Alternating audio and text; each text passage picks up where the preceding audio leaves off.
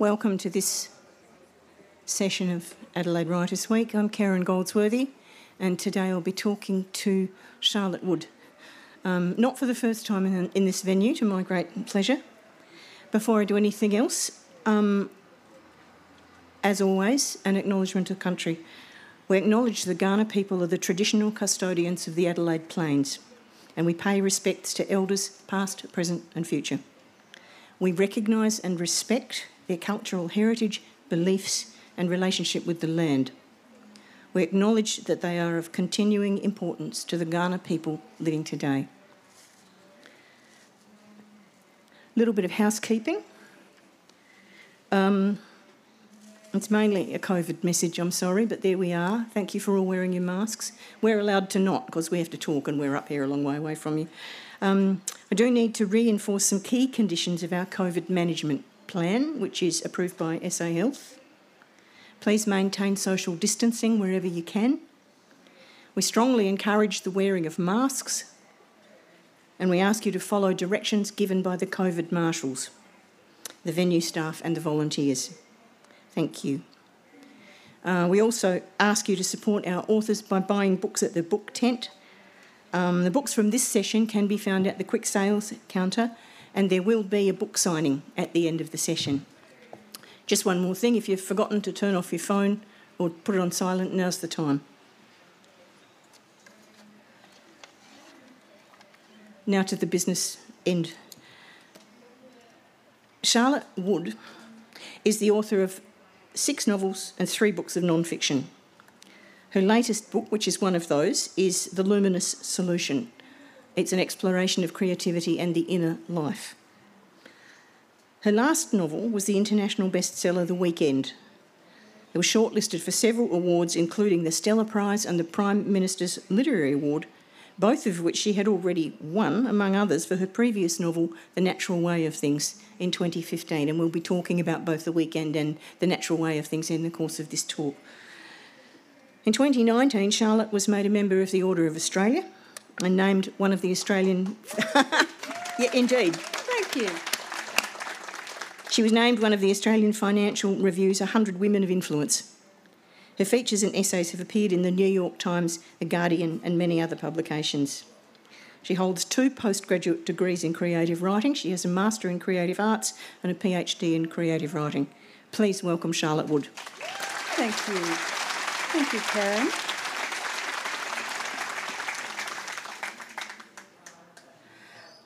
Charlotte, I thought we'd start maybe with the luminous solution. What is this luminous solution of which you speak? It's a title that has had many writer friends say to me, just tell me what it is. Just tell me the solution. Sadly, I do not have the solution. The title comes from a quote by an American writer called Janet Burroway. I'm just going to read it so I don't get it wrong. About the process of writing. And she said, once I'm working, the process is much the same in every genre. The effort to get myself to the computer, a period of grumpy struggle, despair, the luminous solution that appears in bed or bath, joyful work, repeat, repeat, repeat. And I thought, yep, she's nailed it. Because the book is about creativity, it's about the creative process, or my experience of the creative process, and it seemed like a good title. So, stolen, but... Can you give us an example from your own practice of a moment, when you had the luminous solution after all that grumpy struggle? Oh, well, they're sort of micro solutions, aren't they? I mean, you know this from writing, where you really, especially if you're... For me, writing fiction is hardest, and it is a period of uncovering something you don't know what it is, and you're trying to someone's digging something out of the ground in a way, and you're trying to find the shape of it or what.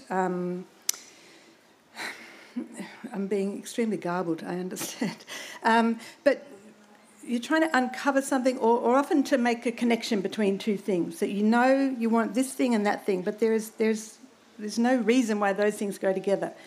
But every now and again, suddenly that becomes clear, the reason these two things actually do connect.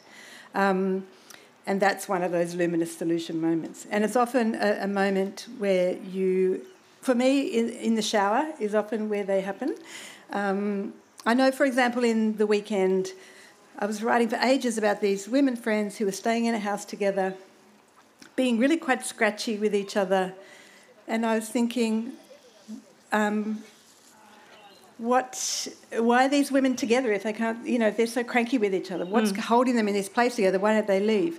And it took me ages to realise that, they're in this house because it's their friend Sylvie's house, and they kind of have to be there to work out, to get the stuff ready, to get the house ready for sale. So they're there because of duty and because of history. They're not just hanging around together. So that, and I know exactly the spot on the bathroom wall that I was looking at when I was like, oh, that's it. And then it's like the engine starts for a patch of writing, and then, it conks out again later on, and you have to find another little solution. My own recent experience of that was thinking out of nowhere. I hadn't been thinking about the book at all, and it suddenly just, and I think, yes, bed or bath, as you say. Oh, that's not chapter 1, that's chapter 2. Is that the kind of thing you mean? Exactly. It's as though someone actually told you. Yes. And you sort of feel silly that you didn't realise it before. It's like, oh, of course, what an idiot. But you have to go through that grumpy struggle period to reach that point where the connection is made. It's like you feel your brain working, it's almost a physical feeling of sort of, come on, and you can feel my brain sort of creaking, and then suddenly, ping, there's the neural pathway is made. Yeah. Yeah, what is it? Totally what is it about? What rubbish. is it about the bed or bath? You've said, the solution. That solution will often come to you in bed or bath. I think was the phrase you used. Yeah. What is it about the bed and bath? Have you got any? Well, I think it's when it's your. The bed thing is interesting because of its connection to sleep, and there's quite a bit in the book about that period between waking and sleeping, and also about your dream life. That I think in bed, your proximity to your unconscious mind is slightly more open, or perhaps you're more receptive to what your unconscious is telling you. And the shower, I don't know, maybe it's like walking, the shower, where you're kind of, you're occupied with certain physical things, like washing your hair or whatever, brushing your teeth or whatever you do in the bathroom or the shower.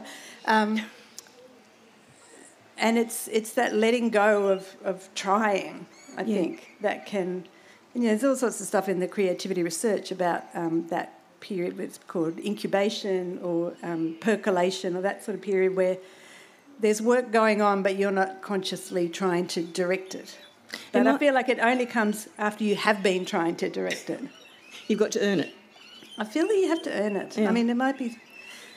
It's because if I just walked around and had showers all day, it wouldn't happen. Or if I just went to bed into the shower, that's actually not going to get a book written.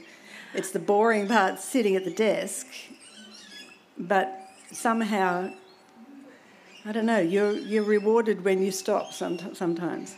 I'm wondering if it's got something to do with water. I mean, water's often a symbol of the unconscious and vice versa. So maybe it's just that sort of, you're closer to your unconscious mind when there's water all around you than... I would agree with that, absolutely. And I was wondering, because the last essay ends with you talking about your never having been a water person, and then coming to that, that maybe that could have been a major breakthrough in your own creative practice if you were embracing water like that. Yes, I wish it were more of a breakthrough. But I do think so. The last essay is sort of about nature and creativity, and about how I was always kind of afraid of as a child of English parents who. We were sort of terrified of and I lived in the inland in New South Wales, in a country town, and the ocean particularly was kind of terrifying to me because I'm a hopeless swimmer and it's still a bit scary. But then I've begun spending a lot of time on the central coast of New South Wales and swimming every day when I'm there. And that period of and realising that the water can carry, you don't have to fight it. You don't have to be so afraid of it. And I do think that, there's something very, the unconscious is the ocean in in ourselves in some way. Well, that's the last moment in the weekend, isn't it, where they realise that the ocean will carry them, that they don't need to carry this burden themselves, that they can be lifted up. That essay, the last one, the final one, is called The Rapture, and it's about, as Charlotte says, the importance of the natural world to creativity and creative practice. What are your thoughts about that? You seem to have sort of come to some of these thoughts quite recently. Yeah, I did some research for my PhD on the cognitive processes of creativity. So it came from sort of cognitive psychology realm.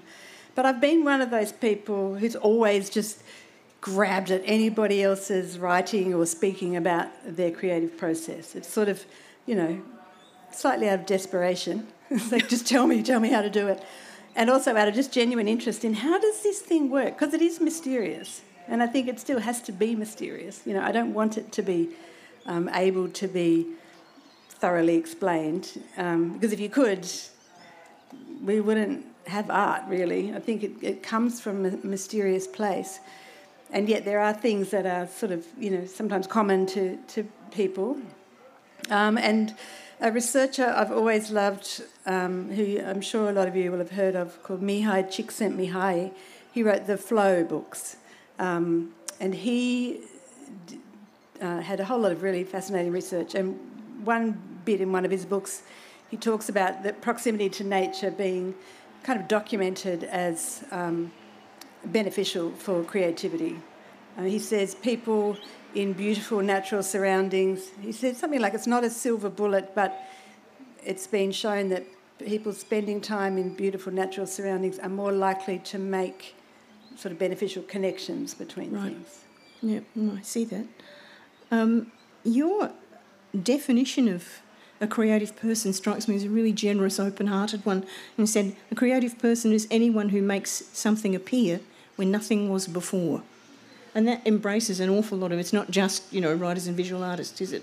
No, and I feel really strongly about this. I'm kind of romantic about it in some ways, I think. But I grew up in a house, in a family where you made things. My father was one of those very talented sort of men of his generation who could make furniture, he could make, brick walls, he could paint, he made our, book week costumes and all that sort of stuff. And my mother was a florist and a really beautiful gardener. So she made gardens. And we just had a sense as children that making was important and fun and anyone could do it. So we made... The one thing that we were all really terrible at making was clothes, sewing. In my era, we had to do sewing at school and we were all hopeless at it, including my mother. But other than that, but also you still had to do it. And I think that's kind of good for children to be sort of forced, basically, to try to make something. And one of the things I feel kind of sorry about is that people often say to people like me, oh, it must be wonderful to be creative. I don't have a creative bone in my body, but, you're so lucky. And I feel that I am lucky. But I think one of the reasons people say I'm not creative is because they've tried to make something, whether it's, painting or a cake or a dress or anything, and it didn't work.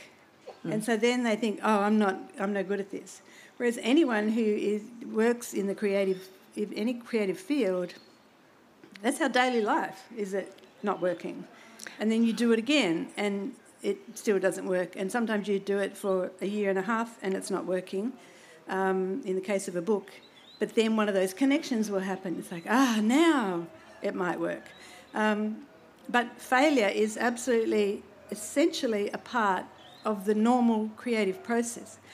But also people express their creative selves in so many different ways that I think are sort of discounted unless you're a professional. I have friends who have the most beautiful eye for making a house beautiful and harmonious and, interesting. People who make gardens that have a sort of surprising element somewhere. Some people do it in their clothes, the way that they spend a lot of creative energy in putting together their clothes. And I think that is a creative process and is absolutely, available to us. It's not... I think the professionalisation of creativity is great, but it's not the only thing. There's just so many different ways. I mean, I love to cook, and that for me is a really pure creative outlet because nothing's riding on it. There's no public scrutiny of it when I make a cake and people go, well, it starts out all right, but then the middle is a bit sinking and whatever. It's like, it doesn't matter. It's only for me to make and eat. And there's a distinction to be made too, isn't there, between technique and inspiration. You could have a fabulous idea about a dress that maybe didn't work out quite right, but you still had the fabulous idea. And that leads me into something that I know you wanted to talk about a bit. I actually wrote this down. It struck me. It's about organisations, and as we know, organisations in some ways, especially these days, with what you're calling quite rightly the professionalisation of creativity, are the whole infrastructure of being an artist. You kind of almost can't do without it anymore. But Charlotte's written, I once read some research showing that no matter how much we claim to embrace creativity and want it in our lives, most people and organisations actually do the opposite. We fear and actively work to reject creativity when we see it. Can you... Yeah, this was this fantastic study I came across.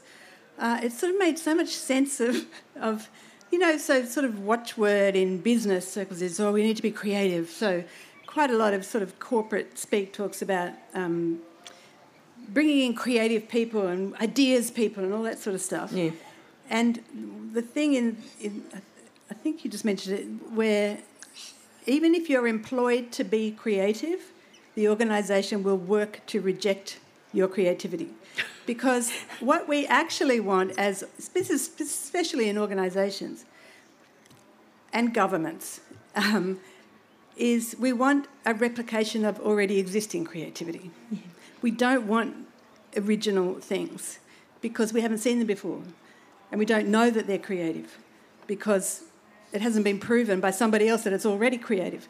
So we fight and we reject it. And so to be in an organisation when you're employed to be the kind of ideas person, I've never been in this situation, thankfully, but it's very difficult because everyone thinks they want what you're offering, but nobody does want it. Because creativity involves a huge amount of failure. Yeah. Real creativity is, I throw out 80% of what I write. So an organisation, there's very few organisations who will accept that level of, unproductivity. So that's one thing. Also, we don't know if it's going to work. Well, we don't want that. Exactly. What are these amazing, energy solutions? Well, has it worked before? Well, no, we haven't tried it before. So we don't want that. So I think it would be really great if we all sort of just in daily life, or when someone puts up an idea and you think, we reject things so quickly. Mm. But often the worst ideas, if we just go with them for a bit, will give rise to the best ideas. Yeah. So you have to sort of have faith in it and have faith in creative people. And I think our culture particularly, I think our governments at every single level actually hate artists. They actually are hostile to artists. They mistrust artists, and they wish we didn't exist. Hmm. And, that's fine, but it means you're missing out on all this incredible... I keep thinking about the beginning of the pandemic. If we had a government that got together the best artists, the best sports people, the best environmentalists, the best of everyone in every field, and brought them together and said, how are we going to tackle this? We would have come up with amazing stuff. Hmm. But no, we go, well, we have medical people and government. That's it. And that's it. And it failed. Yeah. It's, it leads me into something that I noticed when I was reading through the essays, a theme that comes up again and again. You talk about, hang on, there's an actual passage here, I think. You're talking about anxiety and fear. If the anxiety involved in creativity can be extreme, when two words that come up repeatedly when you're talking about creativity are courage and fear. What's to be feared and what do you need courage for? I know, it seems kind of silly, doesn't it, to talk about being afraid to write a book, you know. It kind of doesn't make any sense. But I think it's because you're going somewhere where you haven't been before. And if you are a professional, you know it's going to be publicly evaluated at some point if you publish it.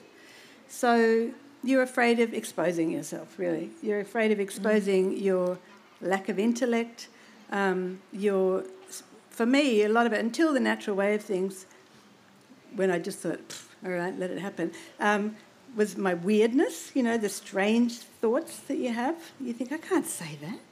People will think I'm insane. The ugly sort of animal self that we all have.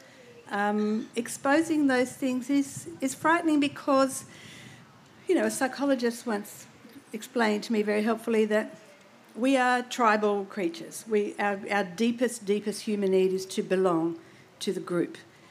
And as soon as you do anything that's going to separate yourself from the group, our kind of lizard brain perceives this as threat.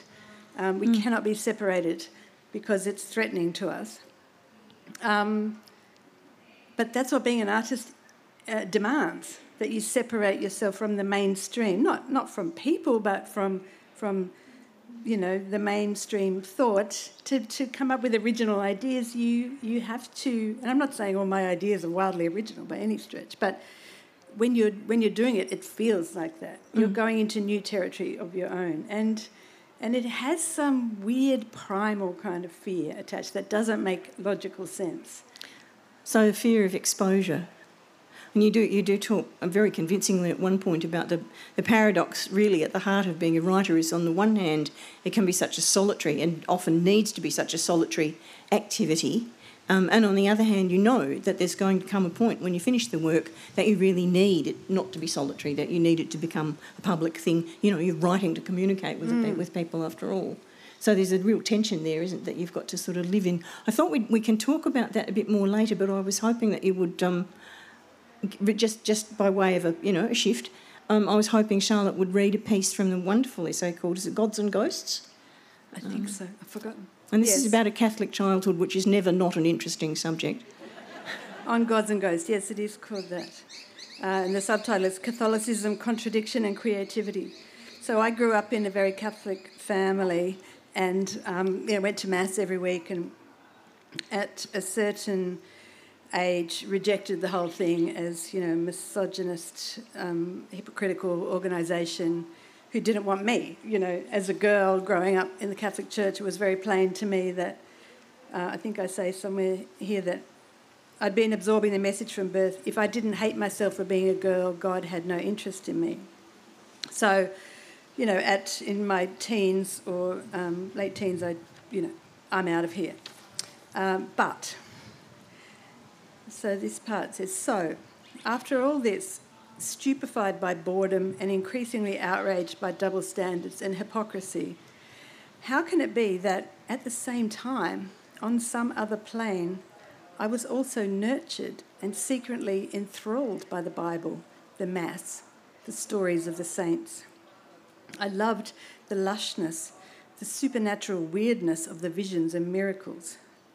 I loved the dream world reality in which a man could walk on water, where bushes could burst into flame but not incinerate, where oceans could part, bread fall from heaven. I loved the visceral, righteous dramas of betrayal and punishments and secrets, of lonely vigils in midnight gardens, of blood money paid in silver, the appearance and disappearance of foretelling angels, resurrections from the dead. I even loved the violence, the arrows and stones and knives and gore, the robes soaked in blood and vinegar, iron nails driven into flesh and thorns into scalp. The ritual of the Mass itself was an almost bodily lesson in narrative, structured in tension and release. The long stretches of monotony punctuated with bursts of movement where we, the slumped observers, were roused into action. The passing of the collection plate, the peace be with yous, when you turned in your seat from the authority of the priest to focus on each other, where you might be called upon to speak to a stranger, where a bolder congregant might even extend a hand. And then, for long years, the only point of interest, there was the opportunity for curious, detailed inspection of your fellow parishioners and their fashion choices as they stood in line for communion. Inside the church itself, of course, there was the irresistible spectacle of excess. The brocade in gold and purple and forest green, the white marble, red carpet, the golden chalices and cups and little bowls, the candlelight and glowing flowers. I loved the transformation of annoying or faceless boys from school into languid, holy creatures in flowing red robes and white ruffs, lying in dreamy reverie across the shallow stairs to the altar, occasionally ringing a bell or two. There was also a delicious soaking cadence to the language of the Bible, with its repetitions and rhythms, its rocking 2x2s and 40 days and 40 nights, its 7 years of good luck and 7 of bad. And there was a mystical potency in the symbols of apple and serpent and loaves and fishes, every mundane object rich with the possibility of another life, carrying layers of hidden meaning purely by existing. Once, when quite young, I, for some reason, accompanied the child of another family to her Protestant Sunday school and found myself appalled. We sat on plastic chairs in a small meeting room, bare of any sacred bling, and from a flimsy pamphlet were offered a dull, sweet children's story about lambs and being good. The adults in charge were creepily ingratiating, commanding no authority whatsoever. There was no gold, no robes, no violence or mystery, no otherworldliness or grandeur. There might have been biscuits from a packet. I never went back. I left the church around the time I finished school, by which I mean I stopped going to Mass. I don't know if I had ever actually believed in God, even in my most spiritual moments. But for me, that question was now settled. I was an atheist. But in another way, nothing was settled. I could reject it all I liked, but it was too late to matter. I was awake to what was unseen, to the ghostly, the imaginative spirit, to sacrifice, to injustice. Catholicism had got into my bones as surely as the cold Monero air filled my lungs, and despite almost never setting foot in a church again, I couldn't just will it away. Thanks.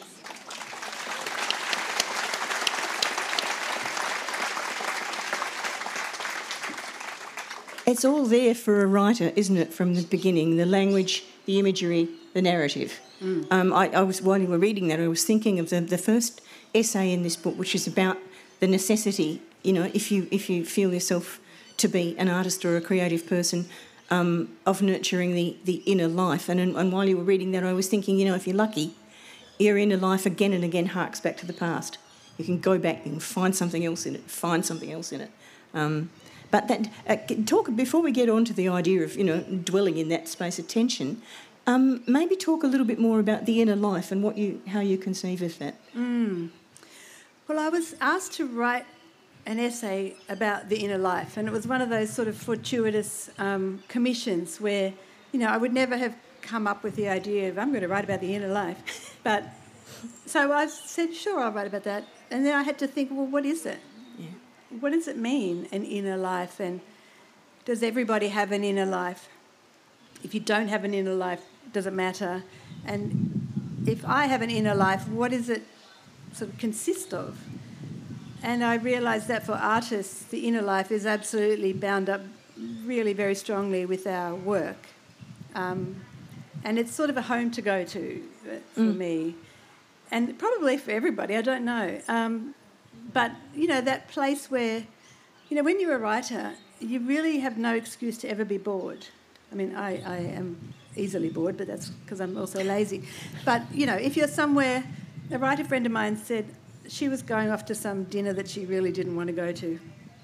She said, it's going to be really boring. But, it won't be, because there'll be people there. And whatever they're like, she can sort of just go, you're like some creature that just sucks in impressions from everywhere, or, just a tiny moment you observe, you think, oh, yes, I can use... I mean, I think people often think writers are sort of using sort of people, but, I can employ that in my work. And it's not about that person at all. It's about something else. I don't know if anyone has read Christos Tsiolkas' new book, 7.5. It's a wonderful, wonderful portrayal of how a writer makes a work of fiction. Where the writer Christos is walking along the beach and he sees a man and his son. He's also working on this novel in his mind, and he sees something between the man and the son and thinks, good, that can go in here. And then he sees something else, good. So it's sort of... so as an artist, you're always sort of building this thing, even when you're not concentrating on it. It's always there in your mind. But I think that concept of the inner life in that first chapter called Fertile Ground, I realised that there were things that could be very threatening to the inner life and things that nourish my inner life and my creativity, I suppose. And ironically, the things that really nourish or threaten the inner life are things from the outer life, and quite physical things like, eating properly and exercise and having some sort of vague sense of order in the house, and creating boundaries of time and space, which are not so practical, but they have very practical, results when you say to someone, I can't come for lunch because I'm working. Yeah. And that can be quite hard to do, to draw those boundaries. But if you don't do it, you'll never finish a project, I think. Elizabeth Joly used to say that she worked best late at night because she couldn't work or think properly until everyone in the house was fed and asleep. And that's an incredible constriction to put on your work, but that was how she felt about living in the house. There was nothing to be done about it, really. Yeah, and everyone finds their own way. That's the thing. I mean, I couldn't work in a house full of people, but, loads of writers have a house full of children, and work, I think there's a fantastic photograph somewhere of Ruth Park at a tiny little table typing with 2 toddlers sort of crawling around her legs. People have written in all kinds of circumstances, but I don't know that I could do that. No, I don't think I could do it either. Moving to an idea again that kept, recurring as I was reading through these essays, and it strikes me that this is a good metaphor for them. The writer Georgia Blaine, who was a good friend of Charlotte's and who is sadly now no longer with us, wrote a novel in the middle of which she was diagnosed with an incurable cancer. It's called Between a Wolf and a Dog, and that's a translation of a French expression that means really dusk, doesn't it? Yes. The sort of twilight where you can see that there's a thing, but you don't know whether it's friendly or an enemy. You don't know whether it's dangerous or the opposite. You can't tell whether it's a wolf or a dog. It could be either. And that's a sort of moment of tension that's got to be held in tension, isn't it, to be aware of the phenomenon.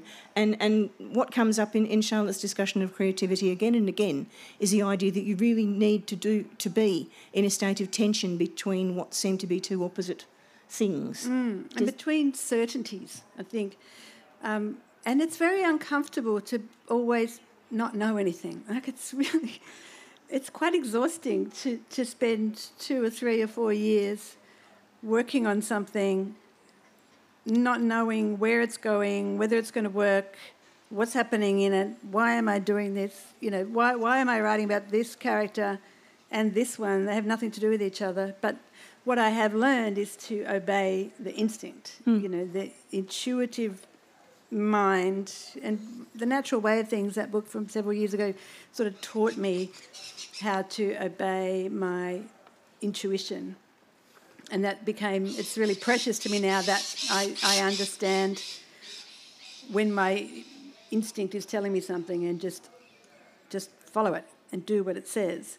But that means that you don't know still. Yeah. So it's you kind of have to give up rationality for long, long periods of time, and that's a scary thing to do when you're a person who likes to be in control like I do. Yeah. You have to allow yourself to not have control, and to also, like that chapter on Catholicism is, I know why I'm an atheist, because of all these very clear, crimes, frankly, of the Catholic, literally of the Catholic Church, and yet there's all this other stuff that I really value from that, and part of that is kind of my own sort of moral compass comes from that. Yeah. Even though the moral compass over here is so, off kilter, and I think having the ability to hold two opposing views at once is, it's frankly the mark of being an adult, I think. Yeah. But it's extremely important for artists. Yeah. It reminds me of any of you have read an early novella by Helen Garner called Honour. In the very last scene, there's two women, one of whom is the ex-partner of the partner of the other one, and they're on a seesaw, and it's implied that they're exactly the same weight, and they're balancing on the seesaw, and that's the final image of the book. And I kept thinking of that image, when you were talking about needing to hold the tension between this side and that side. It's the understanding that the tension will never be resolved. Yes. That's important too, to think you have to...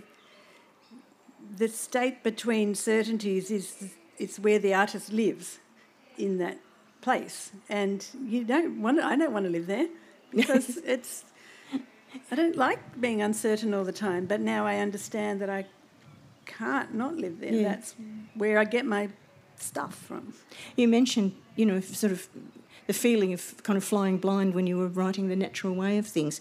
And you've said somewhere in these essays, I was often highly anxious that I didn't understand the meaning of what I was doing. And it sounded to me like it was one of those places where you really needed to let the instinctual side take over and just let the rational side have a rest for a while. Absolutely. And just stop asking what it means, Yeah. And I sort of channeled in that period the visual artist Louise Bourgeois. I don't know, you will know her works even if you don't know her name. Those giant, huge, terrifying-looking spiders, outside the Guggenheim, stuff like they're the size of a building. Or there's all kinds, like very weird, dark stuff that she produced. And she had these huge bronze, very frightening-looking penises that she would sort of... And she was this tiny little... The pictures of her as this tiny little ancient old woman carrying this massive, horrifying-looking bronze penis around. But she had a bunch of installations called cells. And they were these sort of metal cages with just strange things inside them, hanging inside them, things that looked like sort of body parts and other things that looked like sort of surgical beds. And they were very menacing, threatening things. And I came across these and I thought, I had this sort of flash of revelation that may or may not be true at all, but my feeling was Louise Bourgeois doesn't sit around going, I wonder what it means. Oh, maybe I shouldn't do that. Oh, it's not very nice. And, what will people think of me? She just goes there and, in my sort of way of thinking, she just hangs a uterus in a cage and just does it. And that was very inspiring to me to go. So I just sort of... I said to these writing friends at the time, I'm just going to be Louise Bourgeois. I'm just going to hang some uteruses in a cage and stop wondering, why am I hanging the uteruses in a cage? What does it mean? What will people think of me for doing this? All that stuff that's so tiring and so boring. And then when I just let all this weird, quite dark stuff come out, it had power. Oh, yeah. And it had power that... I felt like it didn't even come from me. It came from some other place. And all I had to do was put it there. And it was so kind of, it was hard to do, but it was still, it was like, kind of yielding to, and this is where this sort of interest in the uncanny and the unconscious comes from for me. It's like you can sort of hand it over to this strange force that is the artistic impulse sometimes, but you have to remind yourself all the time that it's possible to do that. Yeah, and sustaining the handing of it over for a whole book must have, ironically enough, required a great deal of rational thought. Yeah, and then you shape it and, there's all kinds of stuff that... But I feel now that leaving enough of that sort of weirdness in without explanation is very powerful. And I think... I don't know, people responded to that book in a way they'd never responded to any of my other works. And I feel it was because of that, this sort of unexplained strangeness that... I didn't sort of plead for understanding of the strange. It was like, there's the strangeness, you can sort of take it or leave it. Take it or leave it, yeah. Yep. Just before, we'll go to questions in a minute, but it's just one more thing I want to ask you about quickly. We haven't talked much about The Weekend, and I know you wrote the book under the aegis, so to speak, of the Charles Perkins Research Facility at the University of Sydney. Charlotte was the first writer in residence at that centre, and it was a kind of project, wasn't it, about ageing and the ageing process and how it was and everything. Did the book grow out of that, or were you already working on the book and you thought, this is a good place to... I already had a kind of vague idea for the book that I wanted to write about ageing and I wanted to write about friendship, but I hadn't written any of the book. So the Charles Perkins Centre is a science research centre at the University of Sydney, and it is a place dedicated to creativity, really. And I've never ever felt the creativity respected as I did in that place, full of scientists. I've never felt it in an arts organisation. Yeah. In the way that... So my job there was, first of all, it was incredibly well-resourced, which as an artist you're just like, what? This private philanthropist called Judy Harris gives $100,000 for a writer to be there for a year to write their book and sort of cross paths with scientists. Yeah. And the whole point of the place is that things happen when you put... And Steve Simpson, who runs it, says you select for excellence and then you just step back. Yeah. And it was so thrilling and exciting because this is a place, as he said when I did the interview for this thing, this place is built on risk.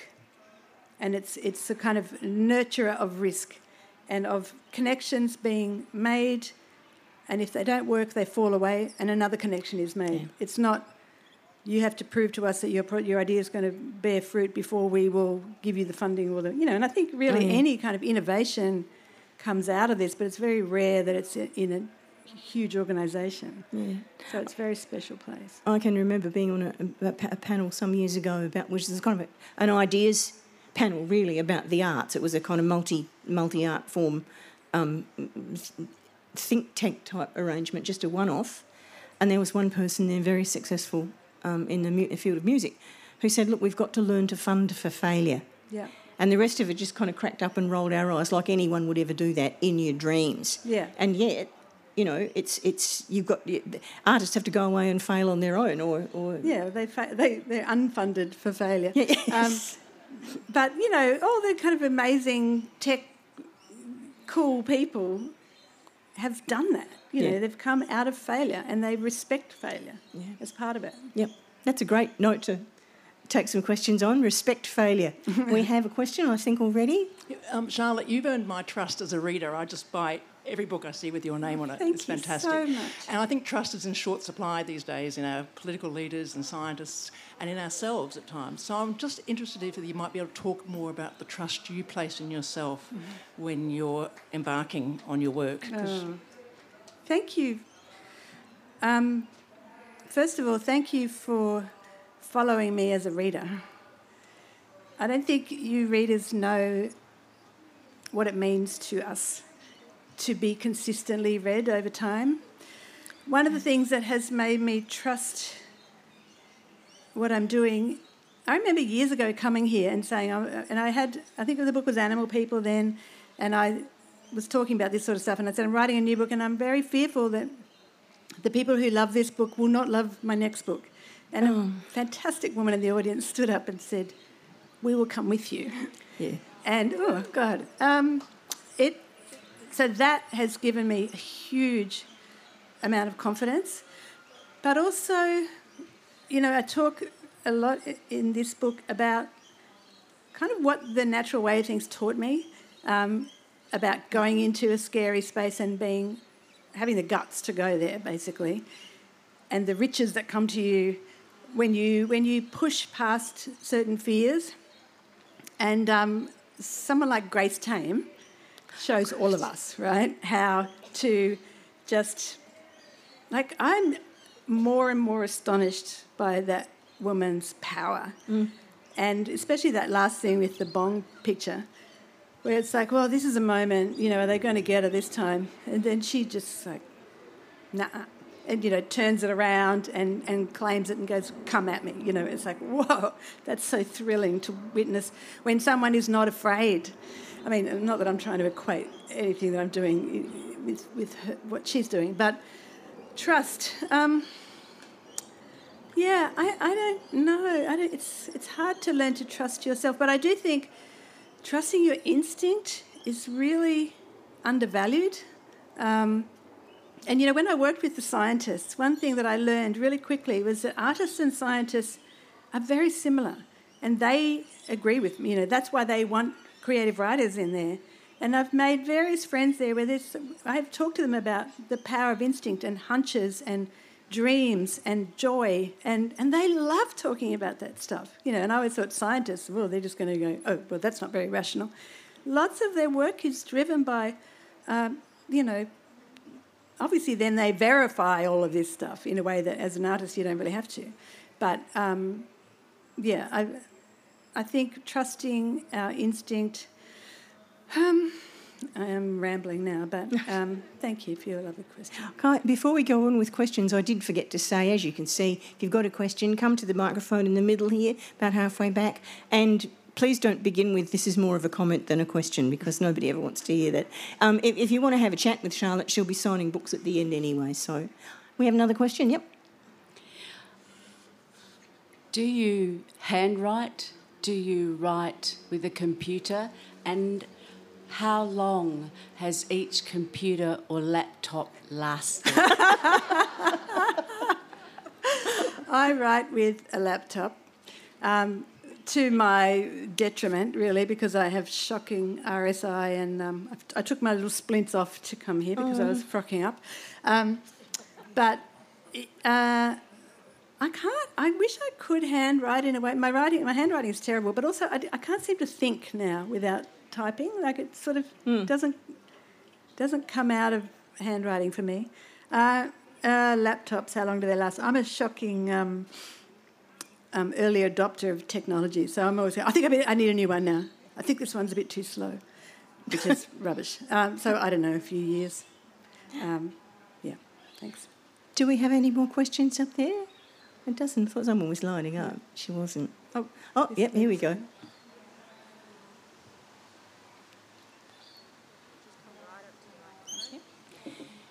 I'm curious about the role of studying creative writing, and what is the role, and clearly you've done a lot of study, and how does that influence your writing, and does it in fact influence your writing now? It's a good question. It's very, very vexed, academia and creative writing and creativity in general, I think. I happen to find extremely good supervisors who were willing to let me do my thing, basically, in the postgraduate stuff.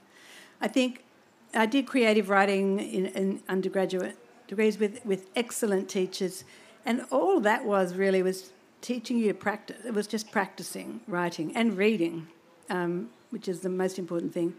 But I think in the postgraduate world, universities don't trust artists either. Most of creative writing degrees come out of the English department, and this is possibly going to offend some people, but English lit academia is concerned with the end result of creativity. It's not concerned with the process of creativity. And I think a lot of, in my personal experience anyway, a lot of English lit academics don't want to involve themselves with the process of creative writing. So my PhD was using cognitive psychology, not anything to do with literary theory or anything to do with the English literature school, and my brilliant supervisor was from the music school, and she excellent. got it. She was like, I know exactly what you're doing, and her name was Dorothea Fabian from the University of New South Wales, which is wonderful. And I had another supervisor, Anne Brewster, for my creative component, but it's kind of vexed. I think creative, and I know a lot of teachers of creative writing who are really ground down by the university system that treats them like garbage, to be quite frank. They bring in a lot of students, so they're needed, but they're not respected. And what I would really love is for universities to start actually respecting that creative arts staff know what they're doing and listen to them. That's still good. Thanks for that. Do we have any more questions? Yep. Hi, Charlotte. Can you talk a bit more about the value of decluttering? Because I'm in that process and what that means for you. Decluttering. Well, I'm not sure I'm any expert, but I do love chucking stuff out. My husband and I are quite... He's actually much tidier than I am, but I love getting rid of stuff. And he is more... Well, he's better at saying we don't need a new thing. I'm very bad at saying let's get a new thing. But I like space and order. I mean, as I say, I'm actually a very messy person, but I really admire people who are not messy and I sort of do eventually clean up my surroundings because it creates space in my mind and order. Not order, but it creates space. And, it sort of mentally, the clutter for me that is most dangerous is too much time online, and especially in social media, but also just, doom scrolling, too much time going from one horrifying news story to another. That is just utterly depleting to any sense of creativity because I refer to a study in here talking about... the most creative mood state, and this fantastic meta-analysis of 25 years of creativity research that looked at the most, all this research into mood and creativity found that, basically, in short, fear and anxiety is the least creative state there possibly is, and that sort of agitation. And so that's what being online a lot creates in me, and so the kind of major mental clutter comes from too much time online and also too much social stimulation. I love being sociable, but if I do too much, it sort of just depletes. Just one more, I think, if you're very quick. Just a quick one. Do you think there is a book in your idea of how COVID should have been handled? Look, there's probably an encyclopedia, but not for me to write. I just wish that our